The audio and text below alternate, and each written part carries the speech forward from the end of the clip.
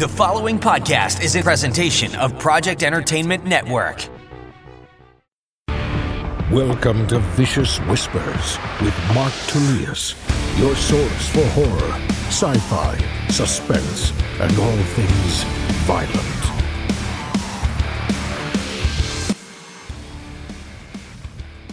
Thank you guys so much for joining me today on Vicious Whispers with Mark Tullius. Today we have episode 81 with a very special guest, Zach Waldman. Zach, thank you so much for coming on.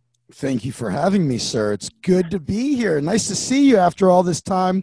Yeah. Friendly face during the quarantine. Zoom's not as good as getting to spar with you in person, but it's been a while. I was trying to think back to when we first met. We had probably rolled a couple times, but I think the first time I got the chance to really hang out with you, get to meet you, was Eddie's podcast. I was going to say that. I meant to ask you that. You did Eddie Bravo Radio, right? And we talked about your books. And I smoked too much, but it was a fun time. Now I wanted to talk to you about a couple different things. What belt are you now, by the way? Purple. Okay, I got to know what I'm dealing with here. So. Yeah. I know it's no purple belt. Come on, that's the purple for me, man. That was I think the hardest belt for me to get. Well, I mean, I haven't gotten my black belt yet, but I felt like going from purple to brown was easier than going from blue to purple. You know, I don't know about you, but that was my experience. I was really proud of the purple belt.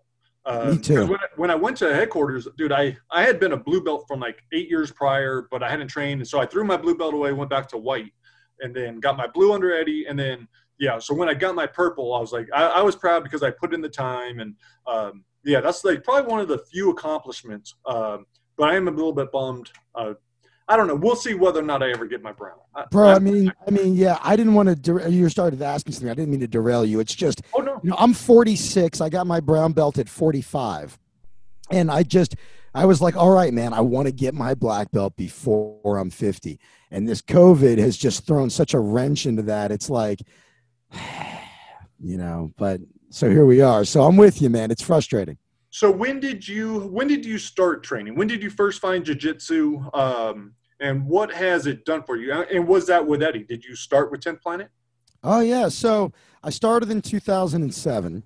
How I discovered it is I moved here. I'm not originally from Chicago, but I was living in Chicago. I moved from Chicago to LA, and I got very lucky. I had a connection with a friend in a comedy troupe that was doing a thing at the Comedy Store, and Comedy Store was pretty dead also in 2000. I moved here September 1st of 2000. I live in Santa Monica.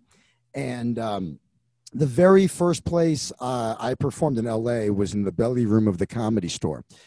And I knew who Joe Rogan was prior to this because of News Radio and because of his affiliation with Sacred Cow Productions. Kevin Booth was Bill Hicks's best friend. Bill Hicks, my all-time favorite comic. His best friend, Kevin Booth, had produced one of Rogan's early stand-up DVDs, also produced and distributed early Alex Jones DVDs. Like when Alex Jones went to Bohemian Grove, that was that company that put that out. Anyway, at that point, that was when I learned Rogan was a stand-up. I knew him from News Radio, but then when I found out he was a big Bill Hicks fan and that he did stand-up, I bought that DVD. And then, when I bought it, it was in Chicago. So here I move out here. My first gig's at the Comedy Store, and I'm walking from the belly room to the OR, the original room, and there's Rogan on stage. I'm like, damn, that's that guy. He wasn't the huge star he is now at this point. I mean, he was famous, but not like on the level he is now. And so I watched him. He crushed. He was awesome. I said hi to him. I kept on doing the belly room once a week, kept seeing him. And he told me about, you should try this jiu-jitsu thing. So I had heard of jiu-jitsu because I was a fan of the original UFCs. Mm-hmm. And I forgot exactly what it was called. I just knew that the grapplers, like the wrestling, grappling type guys, were the ones in the early days that were dominating. And so I didn't do it right away. That was in 2000 when I first met him. So some years go by, and I was always into working out and stuff, but for some reason, when I got to LA, which is a super healthy city, I wasn't really working out anymore. I was just gigging all the time, and I was doing horrible things to my body. And I was just, it was just, sex, drugs, and rock and roll. You're new to LA. And so what happened though was, I mean, God, this could be an epic tale, but long story short, I ended up having horrible anxiety. I was randomly beat up by these two guys in front of my apartment building. They knocked me out. It's a whole thing. And I ended up being diagnosed with PTSD. And I realized I had a long history of trauma, anxiety, and depression. But this getting beaten up was the straw that broke the camel's back for me, and sent me into a really bad place. I didn't want to leave my apartment. I'd see a girl walking her dog, and I'd be like, what is she, crazy? I'm not going out there, and it was devastating. I didn't even know what was wrong with me. To be honest with you, I didn't know what was happening. I lucked across a course on anxiety and depression from an infomercial of all places. One of the first things she advised was like taking care of the basics, like exercise and eating right. So I was like, all right, I was so miserable. I'm an action taker. If you tell me that I need to exercise and I haven't done it in a long time, and if that's going to help with what's going on with me, I'll do it. So I got a membership at the YMCA, and after just a short time, I was like, maybe this is why I stopped working out, because this is boring. Mm-hmm. And I know it's good for me, but I need more than this. I need something for my mind. So I started thinking maybe of activities. And I thought, you know what? You did martial arts as a kid. You never did any real martial arts. I did a lot of Wing Chun and other nonsense. But I'm not saying Wing Chun is nonsense, but at the school I went to, it was nonsense. There was a lot of talk about, channeling your chi. And anyway, I got stories about that. I went to you couldn't call it a McDojo, because it wasn't that. It was more like evangelical. It was a really weird scene. It was more cult like, than McDojo like. But anyway, I thought back, and then I started thinking, okay, what's that thing in the UFC, the grappling? And Rogan kept on mentioning it to me, and it's like, yeah, it's jujitsu, right? So I started researching jujitsu, and then I learned that there was gi and no gi. And I just, based on my research, decided I think I'm more interested in no gi. Seems like there's less laundry to do. Seems more practical for the real world. It appealed to me. So at this time, I didn't even realize that it was rare to have a no-gi, a school that was completely no-gi. And so I just typed in no-gi jiu-jitsu Santa Monica or Los Angeles, and up comes this place on La Brea, Legends. So they offer, Eddie Bravo's the jiu-jitsu instructor. So I Google Eddie Bravo, and I find his Wikipedia page, and I see that he's an advocate for cannabis. Oh, geez. Phone. And it opened up. It just opened Eddie Bravo's Wikipedia page, my phone, from me talking. It's always listening, man. Yeah. And so he was a big advocate of cannabis. I'm like, I like this guy. He does no gi. Okay. Oh, Joe Rogan's one of his students. I'm like, oh man, if I go, this is not only what Joe was talking about, this is the exact place. So I know if I go there, I'm going to know one person. And at that time, the rule at 10th Planet was you had to either have a year of grappling experience, or you had to take 3 private one-on-one classes with either Brent Littell or Scott Einstein Epstein. Both those guys were the highest ranked belts Eddie had at the time, and they were both brown belts. At this point, Eddie had never given anybody a black belt. And so I had never done anything like this, so I did the 3 private classes. I didn't know Scott from Brent. Scott's more my size. But Brent is who I went with, because that was the first name that was given to me. It was just given 2 names. And So I went, and it was me and some other guy doing the same thing I was doing, and Brent Littell instructing, and we did the first class, and I really questioned whether or not it was something I could do after I did that first one. Then I went back the second week. It was like once a week for 3 weeks, and then it was tough. And then I went back the third time, and the other guy that was in the privates with me, he didn't show up. And he was way younger than me, more athletic, showed way more promise than I did, but he wasn't there. And Brent's like, yeah, he didn't show, it's just you and I. And then after that, I was allowed to go to Eddie's class. Back then, there was no fundamentals program. It was just Eddie's class. And so you go in, and then now I'm in Eddie Bravo's class, and he would instruct us. And it was like, all right, everybody, let's roll. And people are like, you want to roll? I'm like, I don't know what I'm doing. But you were just thrown to the wolves back then. And luckily people were nice to me about it and helped me, get through it. And that was, back in 2007. I remember I was, I guess I was 33 years old. So when I started, and I found out later, years later, that at the time I joined 10th Planet, it coincidentally was a time that UFC was just becoming like surging in popularity, and that they were getting a lot of people that wanting to take classes, that they needed a filtering out process, because otherwise they were going to just have all kinds of riffraff in there once and like one and done. And so that was why you had to have a year of experience. But the 3 private classes were specifically designed to be kind of brutal. I've had this years later, Brent was like, yeah, they were supposed to be tough. It was supposed to be, do you really, want to be here? And I fell in love with it. And it began, it was one of the first steps in my recovery process in defeating anxiety and depression.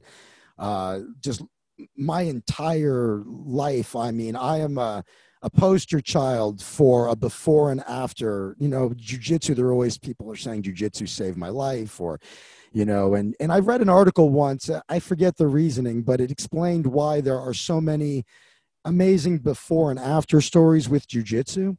I forget what the article said. I mean, I could tell, you all the reasons. For me, it was, it was engaging my mind and my body, and it introduced me to a lifestyle that made the rest of my nights when I wasn't doing jiu-jitsu healthier, because I wanted to stay healthier when I wasn't doing jiu-jitsu so that I would feel good. It's like, you don't want to get drunk and be hungover and miss jiu-jitsu. So you just don't drink the night before, or you drink, hardly anything or whatever. And then that becomes a habit. And then the people I was around, the community, I was suddenly around really good people. Instead of, constantly being in, I work in bars and nightclubs. We never said it, but I'm a professional stand-up comedian and magician. And, I guess we did say, because I said the Comedy Store, but forgetting, but the point is, that's what I do for a living. So when your whole lifestyle is bars, nightclubs, that kind of thing, this is a big change, So yeah, it was not the only thing, but it was a huge, I'd probably credit jiu-jitsu to a third of my recovery and my openness, the network of friends I have. I mean, I could go on, I could wax poetic for hours about all of the things jiu-jitsu has done for me. It's been the absolute best thing, one of the best things that's ever happened in my life, for sure. That's awesome. Yeah, I definitely feel the same way. Now, have you had, over the course of the 12 or 13 years, how many injuries have you had? Has that been an issue for you? Have you had to learn to train smarter? No, man. So it's been 13 years, and I got hurt a lot in the beginning. When I was a white belt, I got hurt all the time. And for one reason, I think, is because I had not really done anything like this ever, and everything would just hurt my body. Like someone would just pass my guard and have me in side control, and my rib, it would like snap. And I'd have like a bruised rib where, I couldn't cough or sneeze without it being severe. And so like, remember in the movie Fight Club where he was like, people would join and, they would be, their bodies would be super soft, they'd be, I forget how he puts it. He goes, but after several weeks in Fight Club, they were, chiseled. They were like tough as nails. That's what happened. My body, everything just got tougher. It's like, in Kung Fu, when they have those wooden mook dolls where you pound, you kick them with your shin and you hit them with your forearms. And over time, if you've ever, had a kick checked by a guy that's kicked a wooden mook doll his whole life, it's like concrete. So, I got injured a lot. And then the other reason I got injured a lot was because I had zero athletic ability and I had never done anything like this. So I was hurting myself a lot. You don't know how to move yet. And it's like, just to do a shoulder roll, I had to be taught, like, dude, because I was like, I would hurt myself trying to do a shoulder roll because I would be rolling over my head and my neck. Took somebody to show me to roll over my shoulder. You know what I mean? And it sounds silly to anybody that took gymnastics as a kid, but I was a fat, nerdy kid. I played baseball. I was a good baseball player, but that's the only thing I ever did that was sort of athletic. And but I wouldn't say, as I got better at jiu-jitsu, I'll also say this. Most of the people I ever hurt doing jiu-jitsu, when I hurt them, was when I was a white belt. It's like you're much safer rolling with purple, brown, and black belts than white belts and blue belts. There's just a way higher sense of control. And by the way, when I remember being a blue belt, I got hurt really bad by a white belt because he was just spazzing out. And so even though I was a blue belt, I didn't have the experience yet to settle somebody like that down and control him. And he's just flailing around, punching me in the face, stabbing me in the eye. And it's like, geez, I'm getting my ass kicked because he doesn't mean to. He's apologizing, but he's just flailing and smacking the crap out of me. So it's funny, even though I'm 46 now, I almost never get injured, knock on wood. I've been injury free for years. I mean, I'm always sore, but that's just, I don't know. It's 46. I think everything just is going to hurt, Yep. And I think just accept it. Yeah. Now, how about COVID? So what has COVID done to your training? Are you able to train at all? Has it impacted you like that? Well, since the beginning, I've always known of places. I get direct messages from friends. There's always been a place I have the opportunity to train that have never stopped. People, people that do jiu-jitsu are addicted and they're going to find a way. So I was invited to a lot of garages, a lot of places. And in the beginning, I took a couple of weeks to assess, maybe more than a couple of weeks, maybe a couple of months. But this is what happened. In my mind, I always believed the idea of the lockdown was to flatten the curve, not to eradicate the virus. So when the curve was flattened, I decided to go back to training because I'm like, well, it was never about it being a risk for somebody healthy like me. It was about not wanting to overwhelm the healthcare system. And it was also about not giving it to your grandparents, but I'm completely isolated. I'm completely alone in my apartment with around nobody. So I'm not giving it to anybody. And so I went back to training and I was doing that for a while. And then a friend of mine got COVID before he got it real early, like in February. Well, Mickey. And yeah, Mickey got it, before everybody was flipping out about it. And he ended up, it's been now over 6 months and he's still not better. Wow. And they call these people long haulers. And it's these certain people that get COVID and they don't die, but they're also not getting better. And he's like, yeah, I went back to work, but I get winded going up a flight of stairs. He's still like, and so that scared me because he's young, no pre-existing conditions. I know other people that got it that shook it off like it was nothing. I know a lot of people say this, but I believe I had it at the end of February, but who knows? I haven't taken any tests. So what happened was because of my friend not, getting over it, our friend, him too, and other people I knew. And then I have a friend that's in the healthcare. You know, she's a physician assistant, which is like almost like a doctor, right? And she thought I was batshit crazy for training. I had family members mad at me, you know, about it. So I stopped and went back to just sitting in my apartment, trying not to hang myself with my brown belt. And so now that's been the case for a long time now. And my plan was to go back, was to go and train with some people last night. The only reason I didn't is because I was too hungover, which was also funny because I don't even really drink much anymore. But that goes to show like the kind of trouble I'm getting into. So right now, I feel like the risk is so minimal.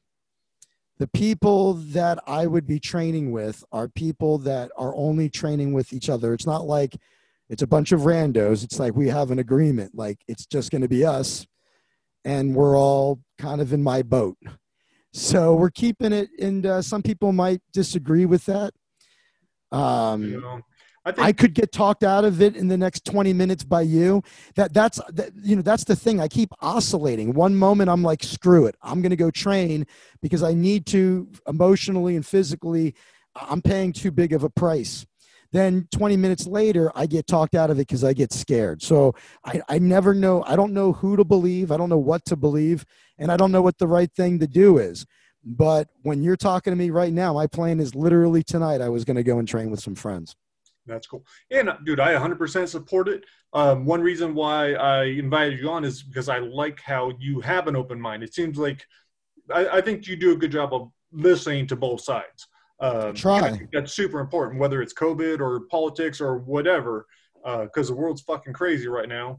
And like one thing I embrace is I don't know shit. Like I can do. That's what I say. Yeah, I was like, I don't know shit, and I was like, I know you're fucking stupider than me. Not you. I'm pointing at no, but exactly. That's what I always say. I go, I know I don't know anything, and I know more than you. Yeah. Because and you're right. And you know, it's funny. You get in trouble by looking at both sides. People get upset if you won't join a tribe. Mm-hmm. Yeah, no, it's crazy. Yeah, I want to train. If it wasn't for I have my parents and my kids, we had actually put my son back into training when everything reopened, but then we were just a little bit scared because my mother-in-law was around and everything else. We're like, that's a lot of people that are there in one building. But if I was just to go train with a couple of friends, like I think that'd be awesome. Well, being a single bachelor living alone with no exposure to old people, then you don't have any problem with me training. Yeah, absolutely not. I think we should all be responsible for ourselves. Like, man, if you want to go smoke something or eat something or whatever that's going to harm you, like that's on you. You know, as long as you're not passing it on to someone else or hurting someone else, like I think we should we should be able to kill ourselves if we want. Like it shouldn't be like there shouldn't be anything that we're not allowed to do to ourselves. Yeah, I mean, and look, this was, you know, when this first happened, it was more about the community, right? And it's too bad that from day one, they did just, maybe it's just the way it unfolded for them too, but it's a shame that we couldn't get united to do this, but then also when the curve was flattened to then say, assess the level of risk for your situation and make appropriate decisions. Because not everybody's in the same boat. You know, I drive on the 405, and I feel like my chances of getting killed in the 405 are way higher than dying of COVID, you know? 1,000%.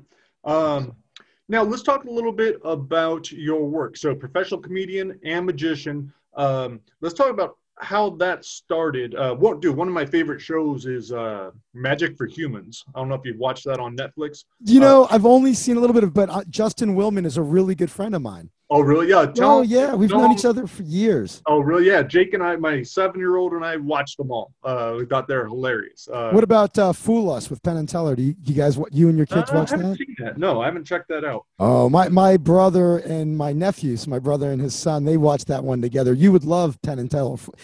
Penn and Teller's Fool Us. That's a great magic show to watch with your kid. Okay, I'll check that out. I've seen them live and I've really enjoyed them. But now, so with you, did you have a really early start? Was it magic first? Was it comedy? How did that all come about? Yeah, I started doing magic. I mean, from my earliest memories, I've been doing that since I was really little. My brother was a magician, still is.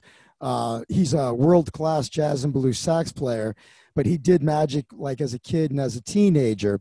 So I grew up, I'm the youngest of six kids, and a lot of musicians, a lot of artist-minded siblings.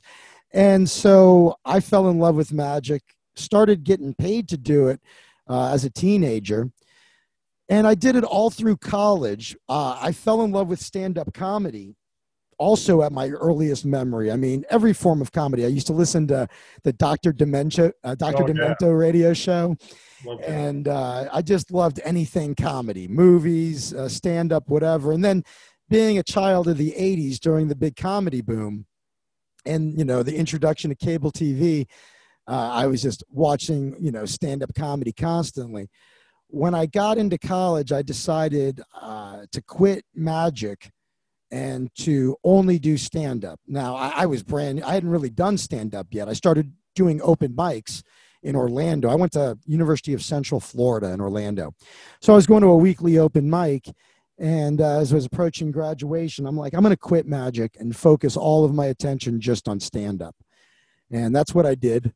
So I was like 21, I believe, the first time I actually tried to do straight stand-up comedy with no magic. And then I got an internship / eventually a job / eventually got fired from the Howard Stern show. So I was working in radio in Orlando, Florida. I was the morning show producer there and a DJ, and I got an internship on the Howard Stern show. And I used that as an excuse to move to New York City to pursue stand-up because you could do like 2 or 3 open mics a day there. And Stern started to pay me for certain jobs I was doing. And then one day I streaked the studio and I got fired for that.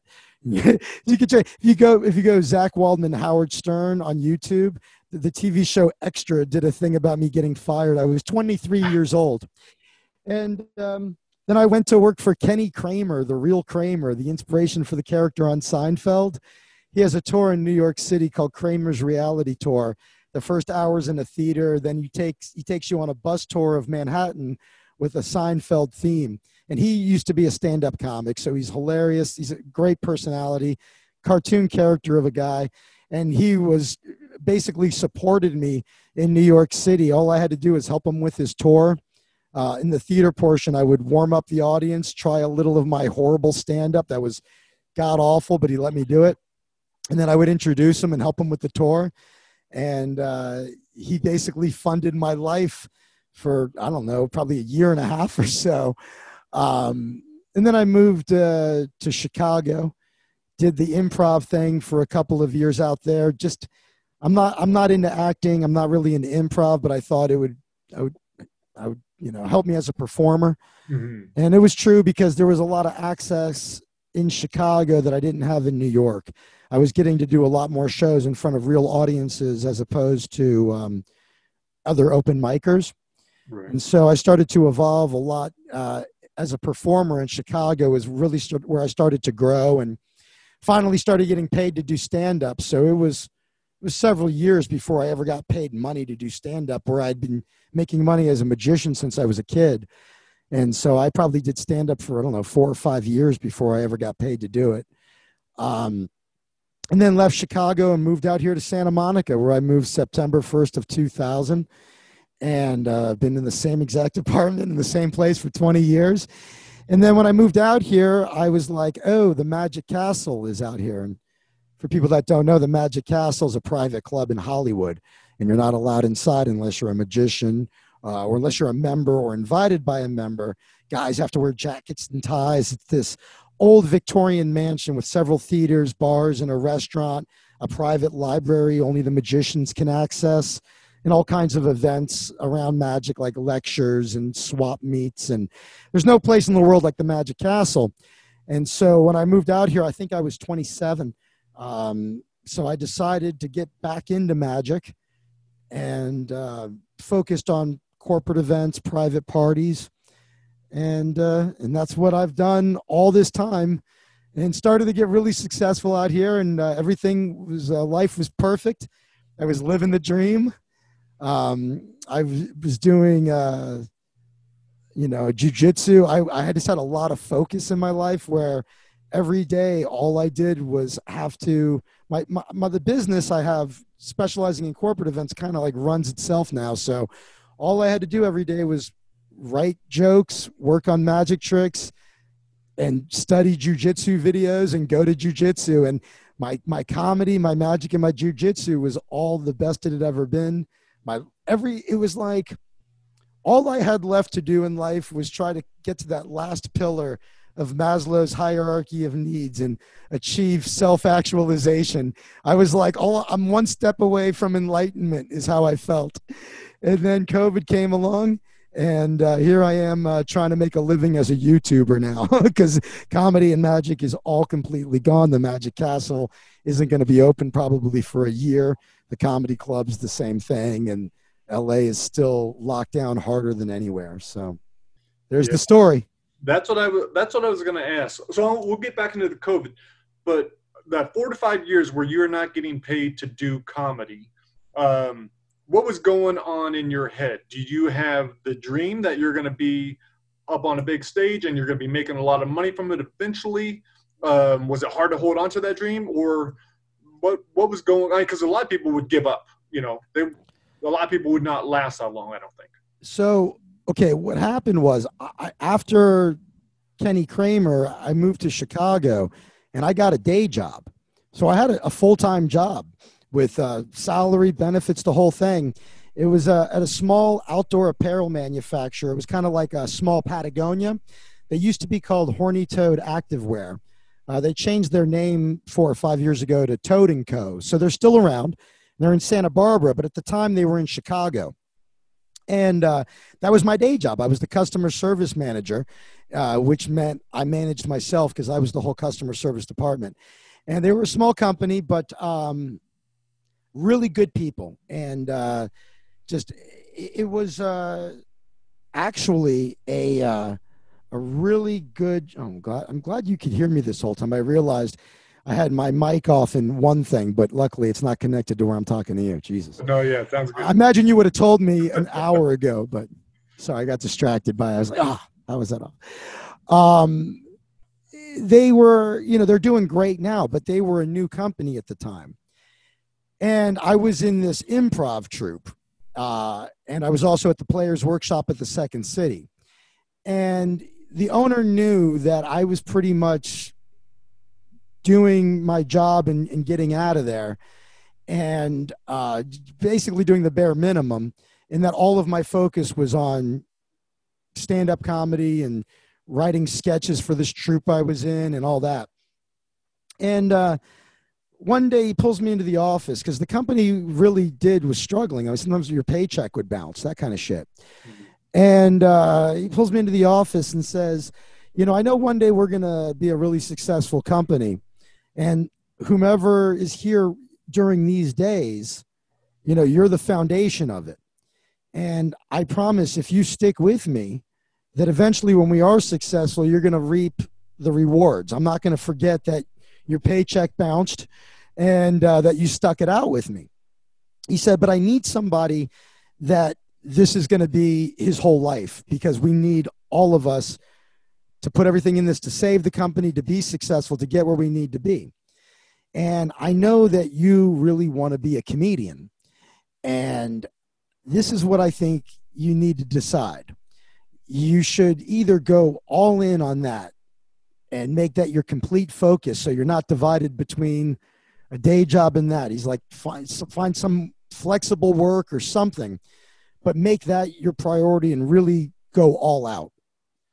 And he's like, and if you do that, I think it'd be great. I'm all for it. He goes, I'm an entrepreneur. I want you to follow your dreams. He said, on the other hand, if you're not sure that you want to go all in and you want to follow that dream, if it's not a burning passion, if it's not what you see yourself doing, I need you to go all in here. And so I said, all right, I'm going to go all in on comedy.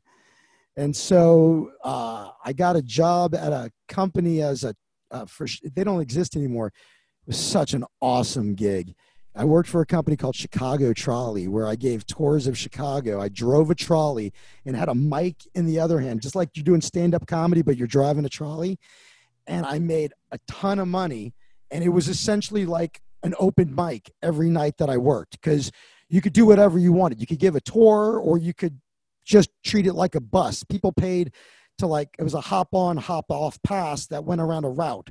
So they might get on, and that particular trolley driver might not say anything, and then stop, drop you off at the Art Institute. But then the next one is like me, who's looking for any excuse to have a captive audience. And oh my God, that probably helped me become a better comedian than maybe anything I had ever done up to that point. And I was making a mint. And then when I moved, so I did have a job while I was trying to do these things. Like, when I quit magic to do stand-up at 21, I was working in radio and going to school full time. And then when I worked for Stern, I was getting paid some. And then when I worked for Kenny, and then I had the day job and then the trolley job. So I always had some kind of, I wasn't just starving. Mm-hmm. But when I got from Chicago to Santa Monica, I had a temp job for a short period of time. And then, I had already made a good living for many years as a magician growing up. And I just thought, the Magic Castle's out here. This is the short version, but the Magic Castle's out here.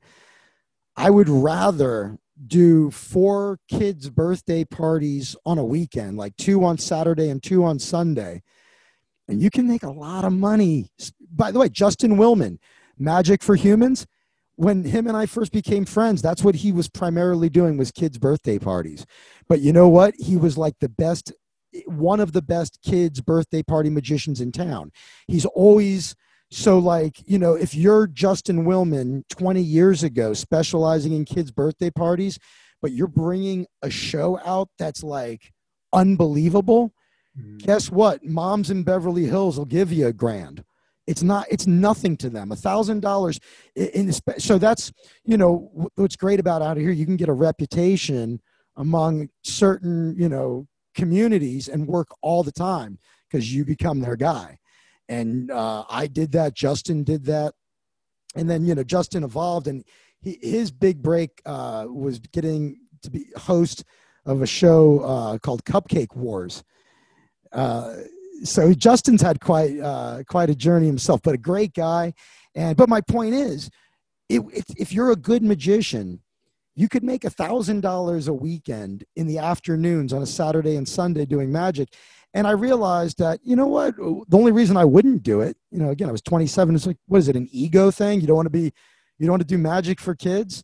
And I was like, George Carlin did a kids show. I was like, you know what?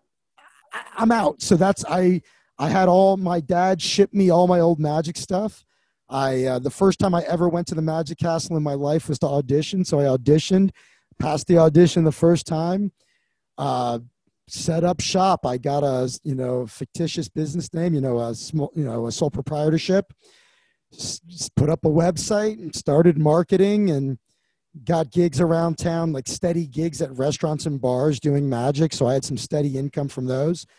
Started doing corporate events, private parties, and eventually started teaching a class called Mathemagic, where I would teach little kids how to do magic tricks based on math. And I had 2 schools a day, Monday through Friday. So I had all of this work that I could do that was totally flexible, that left all of my evenings free to go to the Comedy Store or the Improv or whatever. So I started, and that was it. And then eventually I didn't have to do kid shows anymore. And eventually I didn't do Math Magic anymore. And then it was almost all really high-end corporate events and private parties. And then occasionally I would get a theater gig, like I'd be part of a show that was in a theater, or I'd get a spot here or there at the Improv. I did the San Luis Obispo Comedy Festival, was the last like super cool thing I did right before COVID lockdown. And that was awesome. A lot of great comedians on that. And so, but now, again, here, all roads lead to It's All Gone. I just sat through, it was really good. I went to Brian Posehn. He did a stand-up. It was, sit down at his house, and I watched it. It was funny, but you could also, like he was saying, just how uncomfortable it was and how difficult it is to try to do, comedy to someone that you may not even be looking at. He didn't see anyone on his screen. So are you doing that, or like, so how's that working? I think these virtual comedy and magic shows are generally awful and generally a waste of time. There's always exceptions. I don't like it. I don't want to do it. In the very beginning, as a favor to a couple of people, I did a couple of virtual shows. And no, what I'm doing is I'm trying to make it as a YouTuber.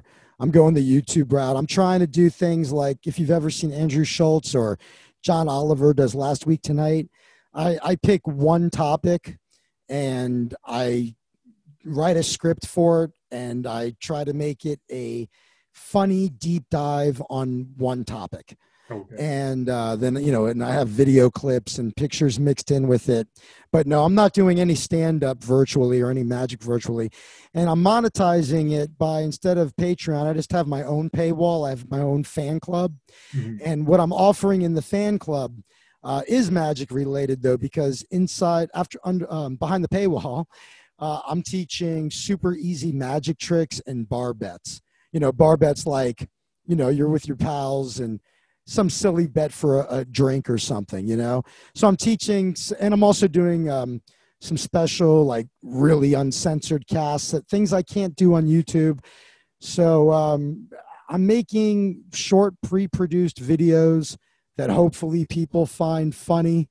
I've had a couple that have done well. I did one about Chris D'Elia and the sexual assault allegations. That video, I got like 22,000 views, which for me is a lot because at the time it took off, I only had 200 subscribers. I just started. I'm like, all right, I'm going to start this.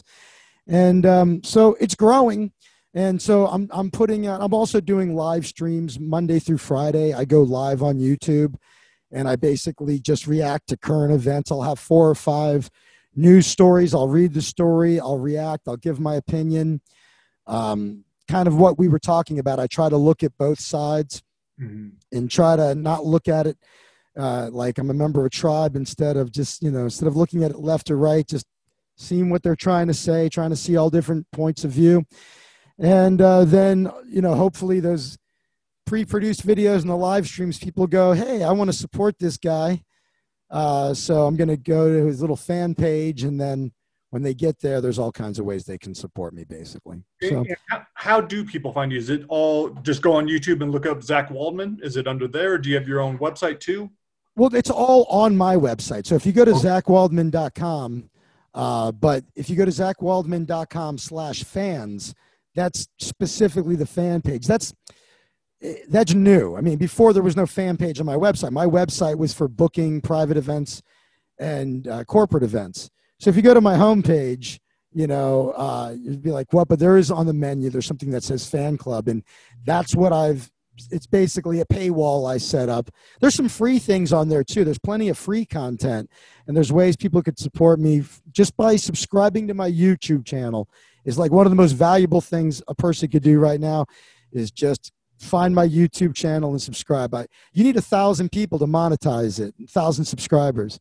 And I've got like just over 500. So I'm like halfway there, All right, let's do it. I know that's something that I never focused on. And I really should. I realize how powerful YouTube can be. Now, let's say things go back to normal. Let's say Magic Castle and everywhere else opens back up. I know a lot of comedy clubs have actually gone under too, but let's just imagine things go back to normal. If it did and your YouTube was doing well and making money, would you just continue to do the YouTube, or would you go back to the comedy? One of the mistakes I used to make in life was being too scattered and not focused. I told you when things got really good is when I was hyper focused just on comedy, magic, and jiu-jitsu, right? Well, when all this happened, I decided I'm going to use what I learned and be completely focused on doing a YouTube channel. I've been live streaming since 1997. After I got fired from Stern, the very next place I worked was the first full-time internet-only radio station to exist. Back then, Mark Cuban was a nobody, and his audio net was the main competitor of the technology the company I worked for was using. And so I've always been a broadcaster / writer at heart. I love to write, and I love broadcasting. That's why I worked in radio. I wanted to do talk radio. That was the original dream, and then stand-up took over. But the point is, I love doing it. I love making YouTube videos. I love going live. I love, I've got some fans. I have people that have signed up. I've had people send me equipment to help me improve the podcast. Like, I can't believe the generosity and the support I've gotten from people. And what I've decided is I'm not going anywhere, because all of these years of trying to make it work, I have tried for many years to be successful, either as a caster, or as a YouTuber, as a podcaster, and I've never really cracked the code. But I had that one video do well. I'm part of a podcast network. This guy Maddox, pretty famous dude, Madcast Media. And Maddox is always, he's always encouraging me. It's like, dude, all it takes is one video and everything can be different. So to answer your question, I've decided I'm not going to quit this. I'm either just never going to be successful at it, or I'm going to die trying, because I love doing it. And so what I imagine is, realistically, I need 1,000 people to join my fan club for me to be able to live off of this. Right. And the pace I'm going at, I think I can do it, but I'm probably a year to a year and a half away from that being a reality, probably. But I also think I'm a minimum a year away from corporate events coming back the way they were.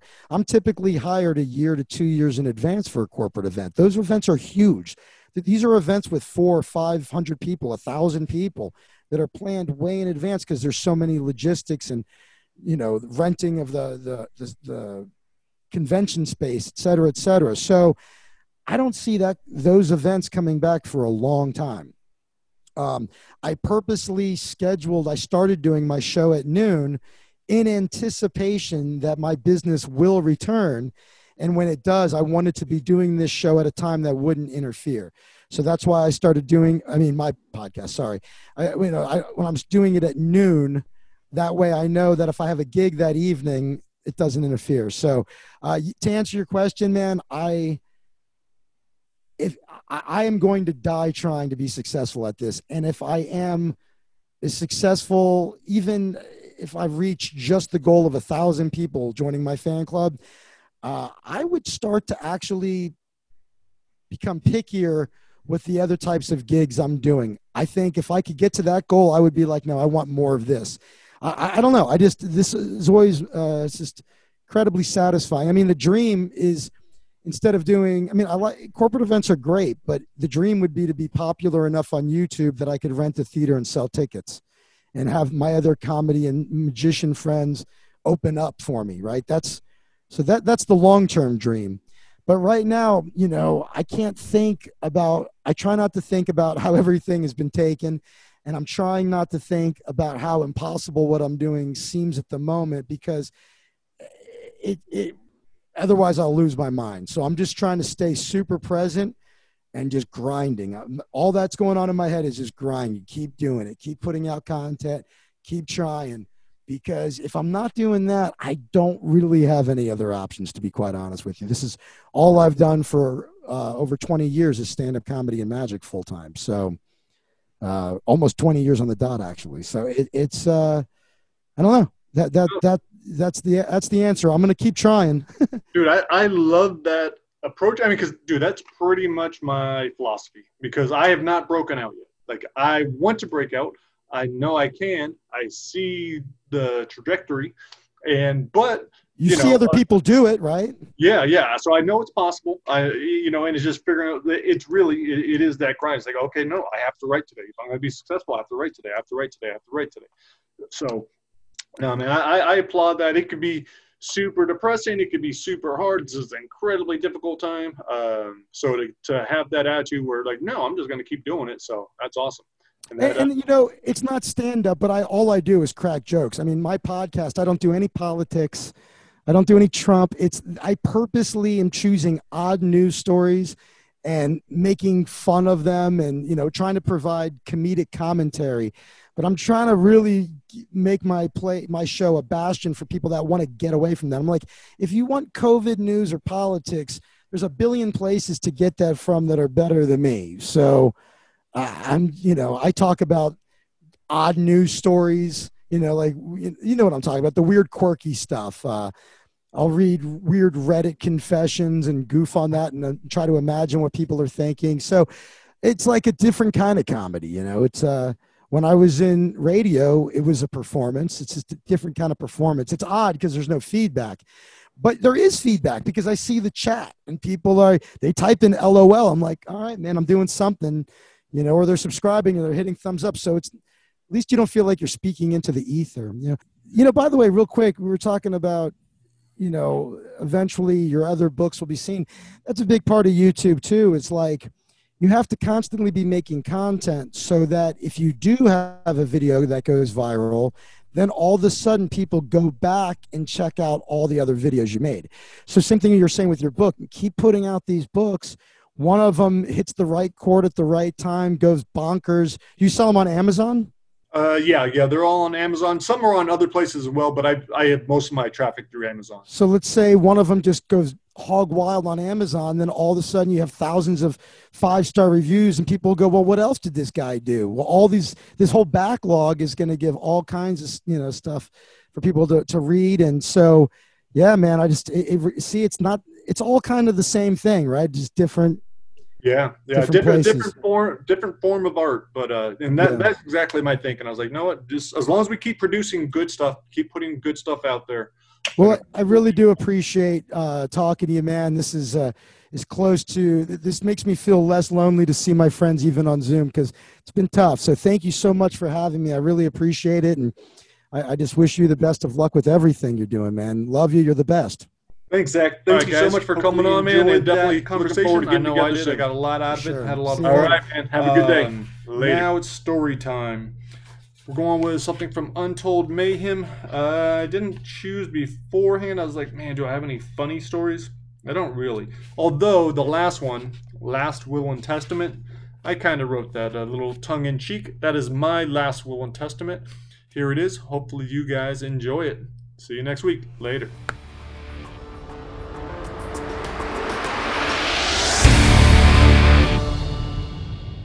Last Will and Testament. Death. It's what I write about. It's what I've been thinking about since I can remember. It's what I wished for the first half of my life. Now that I'm 47, death has become even more real, more of a shadow hanging over my head. I stay relatively healthy and grateful for what I have, always reminding myself I'm lucky to be alive and that nothing's promised. Except death. That motherfucker is guaranteed. Even though I understand death's inevitable, I've never made a will. My wife often points out we should do one, and I always agree, but that's as far as we get. But that's going to change because I've changed my perspective. Death doesn't have to be so depressing. It's just part of our cycle. We come into this world tearing skin, bathed in blood, and welcomed with screams. Why not go out just as gloriously? Over the last year, I've seen some cool stories about people making the most out of death. I applaud them. This is the one time in your life where you are truly the center of attention. Soak that shit up. So, for my last will and testament. First off, I want to get the party started ASAP to keep me looking as fresh as possible. Ideally, I'd like to do the screening a day or two after my demise. Let's book a decent venue, something with a stage. Just please, no Chuck E. Cheese. The stage is important because that's where I'll be. Everyone else down below. Instead of a casket, I'd like to be propped up in a chair. I'm not too picky about what pose I'm in, but make it look natural, hands where we can see them. We'll need a friend who will usher people up one by one to say goodbye. If people are feeling generous and would like to help pay for the funeral arrangements, they can stuff bills and personal checks in my pockets or down my shirt. If they're cheap or claim to only have credit cards, be sure to set up payments through PayPal. It'd also be a good idea to hire a photographer to capture these moments. Package deals and a la carte purchase options should be made available.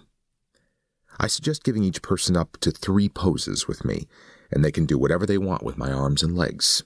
We can also use the best photos for a Give Me Your Money app to defray costs. Some people in the crowd might not be cool with all this, so let's loosen them up with a little music, starting slow with some classical, but transitioning smoothly to something peppy. That's when the DJ can play my pre-recorded message, asking people to head to the dance floor. This is a time to celebrate, not be pouty and sad. As soon as everyone's on their feet, it's time for the marionette show. I don't expect any fancy dance moves, but I want them making me look alive up there. At least Weekend at Bernie's quality. The DJ will invite people to dance with me and offer one last goodbye, but a minimum payment will be required. After all, this funeral ain't cheap. That will wrap up the screening, with everyone in high spirits. At this point, it'd be a huge letdown to simply throw me in a fire or toss me in a hole and let maggots munch through my brain. Get me over to the tanners so they can slice off my tattooed back piece and start the curation process, turning it into a cape that will be FedExed to the highest bidder about a week after the funeral. Depending on the cost and time involved, we might as well slice off my other tattoos and see if we can't get something out of them. Maybe a nice headband or two, or sew them together for a belt. From there, I'd like to be stuffed. Maybe have the hole in my back patched up with a slab of fresh skin off someone else. I'm not sure where we'll be technology-wise when I blink out of existence, but I'm guessing we should be able to keep me in relatively good shape for at least a couple days. Last thing I'd want to do is start leaking all over the couch or recliner. Ideally, my family would be able to move me, reposition me, dress me as they see fit. Once I start to spoil or the family grows tired of me, we prepare for one last hurrah. Drones. Yep, they're not just used for killing people in foreign countries. I've seen videos of a guy flying his dead cat, a deer, a cow. So why not me? If the whole stuffing process dries me out too much or makes a mark drone impossible, then I'm fine scrapping the taxidermy because turning me into a drone has top priority. Once they've scraped out my innards and replaced them with electronics, fuel, and explosives, everyone will meet us at the beach. It will be about an hour before sunset, time to start the campfire and tell stories over drinks. When the sun begins its descent, my friends and family get a chance to fly me, 1 to 2 minutes each, depending on available sunlight. Once everyone has had a turn, my son can don my tattoo cape and headband or belt and take the helm. All the others will grab bows and arrows. If Jake throws a fit about it not being fair, someone please trade with him and let him take some shots. It might even be nice to let him have the first one. For my final flight, let's blast Iron Maiden's Flight of Icarus, the entire event filmed from above and below in order to share on YouTube. Near the end of the song, everyone lights their arrows and I make my final climb toward the sun. Be sure to bring a lot of arrows in case people are drunk and terrible shots. The song will also loop in case this part drags. Eventually, an arrow will hit, I will burst into flames, and a giant explosion will scatter my pieces over the sea. This is my last will and testament, although I give my family permission to do whatever they see fit. My only rule is that no one take it too seriously. My run will be exactly as long as it needs to be, and I want everyone to know that I'm grateful for every minute of it.